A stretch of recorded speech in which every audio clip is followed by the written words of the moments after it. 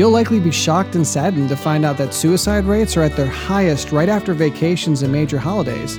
People spend their whole year preparing for this event, and it comes and goes, and they're left thinking, is that it? Is that all there is?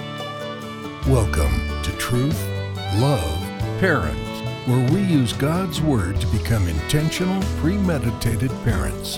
Here's your host, A.M. Brewster. Welcome to TLP. I'm Aaron, and today we're discussing how to refocus your family after the holidays. Some of your kids have probably gone back to school, and no doubt there are others of you still on vacation. But all of us are going to have to experience the same struggle, trying to motivate our homes back into real life. Seriously, we just spent how many weeks eating and watching and playing and sleeping and visiting, and none of our lives actually work that way. You might be shocked and saddened to find out that suicide rates are at their highest right after vacations and major holidays. People spend their whole year preparing for this event, and it comes and goes, and they're left thinking, is that it? Is that all there is? And though those of us who know God shouldn't struggle with those thoughts, we're still human, and getting back into the swing of things has never been our favorite pastime. So in order to do just that, I want to give you 4 ideas to get the new year started on the right foot. Number 1, this is what you need to do. Start real life now. For those of you who, like I, are still on vacation, don't skip real life. You and your family shouldn't take a break from devotions. Whether you're at home or in a motel, chores and personal hygiene are vital to staying healthy and comfortable. And though it may be acceptable to have a movie marathon over break, that shouldn't be all you do. Get a start on those personal enrichment resolutions you made for yourself, or lead your family in a community service opportunity.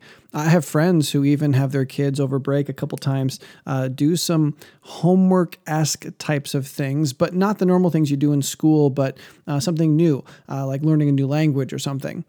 Starting real life now also goes for what you eat. Yes, by all means, enjoy your food, but whether you're eating or drinking, you need to glorify God. There shouldn't be a drastic difference between your vacation and your post-vacation food intake. Even if you're eating out, you should be taking care of the temple of God. So first of all, start real life now. Second of all, talk about real life now. Most of us with young children know how valuable it is to give your children countdowns. We'll be leaving the park in about 5 minutes, kids. We're going to be leaving in just 4 minutes. All right, you have 3 more minutes, get a few more slides in, and so on. This is very valuable during vacation too. Now, don't announce pointless things every minute, but at least once a day, you should focus on the upcoming week. And don't discuss it like a threat. Saying to your teenager, hey, don't forget about school next week, isn't going to lighten her spirits. But you could easily have that moment where you're having a serious conversation with your daughter, and you could say, you know what, I'm kind of sorry I didn't get myself more involved in your schoolwork last semester. I'm really looking forward to helping you more this year in your homework. I think we can bring your English grade up from what it was in first semester. See, just like we talked about in episode 16, your ability to successfully implement your New Year's resolutions hangs in part on keeping it clearly communicated. Start that process now so it doesn't seem like we're bettering ourselves. It's just something you do in the doldrums of quote-unquote normal life. In order to refocus your family, you need to make sure you're living elements of real life now. You also need to be discussing post-vacation ideas to help prepare everyone mentally for the end of break. So that last day doesn't come and we're all like, what? We're leaving today? Number 3 is for when the holidays are officially over. For some of you, you're already there and you wish you'd known to do the first 2 things, but you can't go back in time because your brother-in-law bought you a sweater instead of a time machine. But that's okay.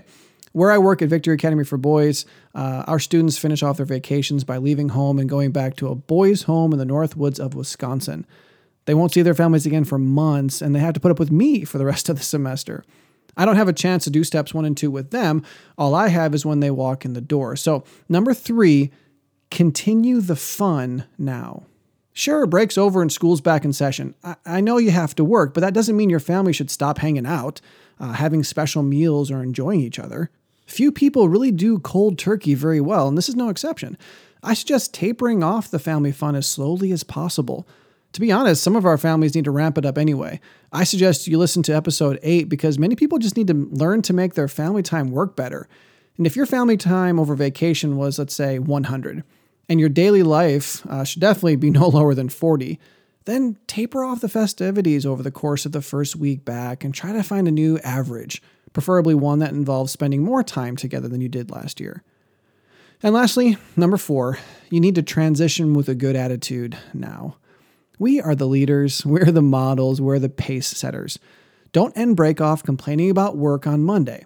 Don't have a bad attitude. Praise God in front of your children about the blessings of a secure job and a good education. Be proactive. Be excited about real life.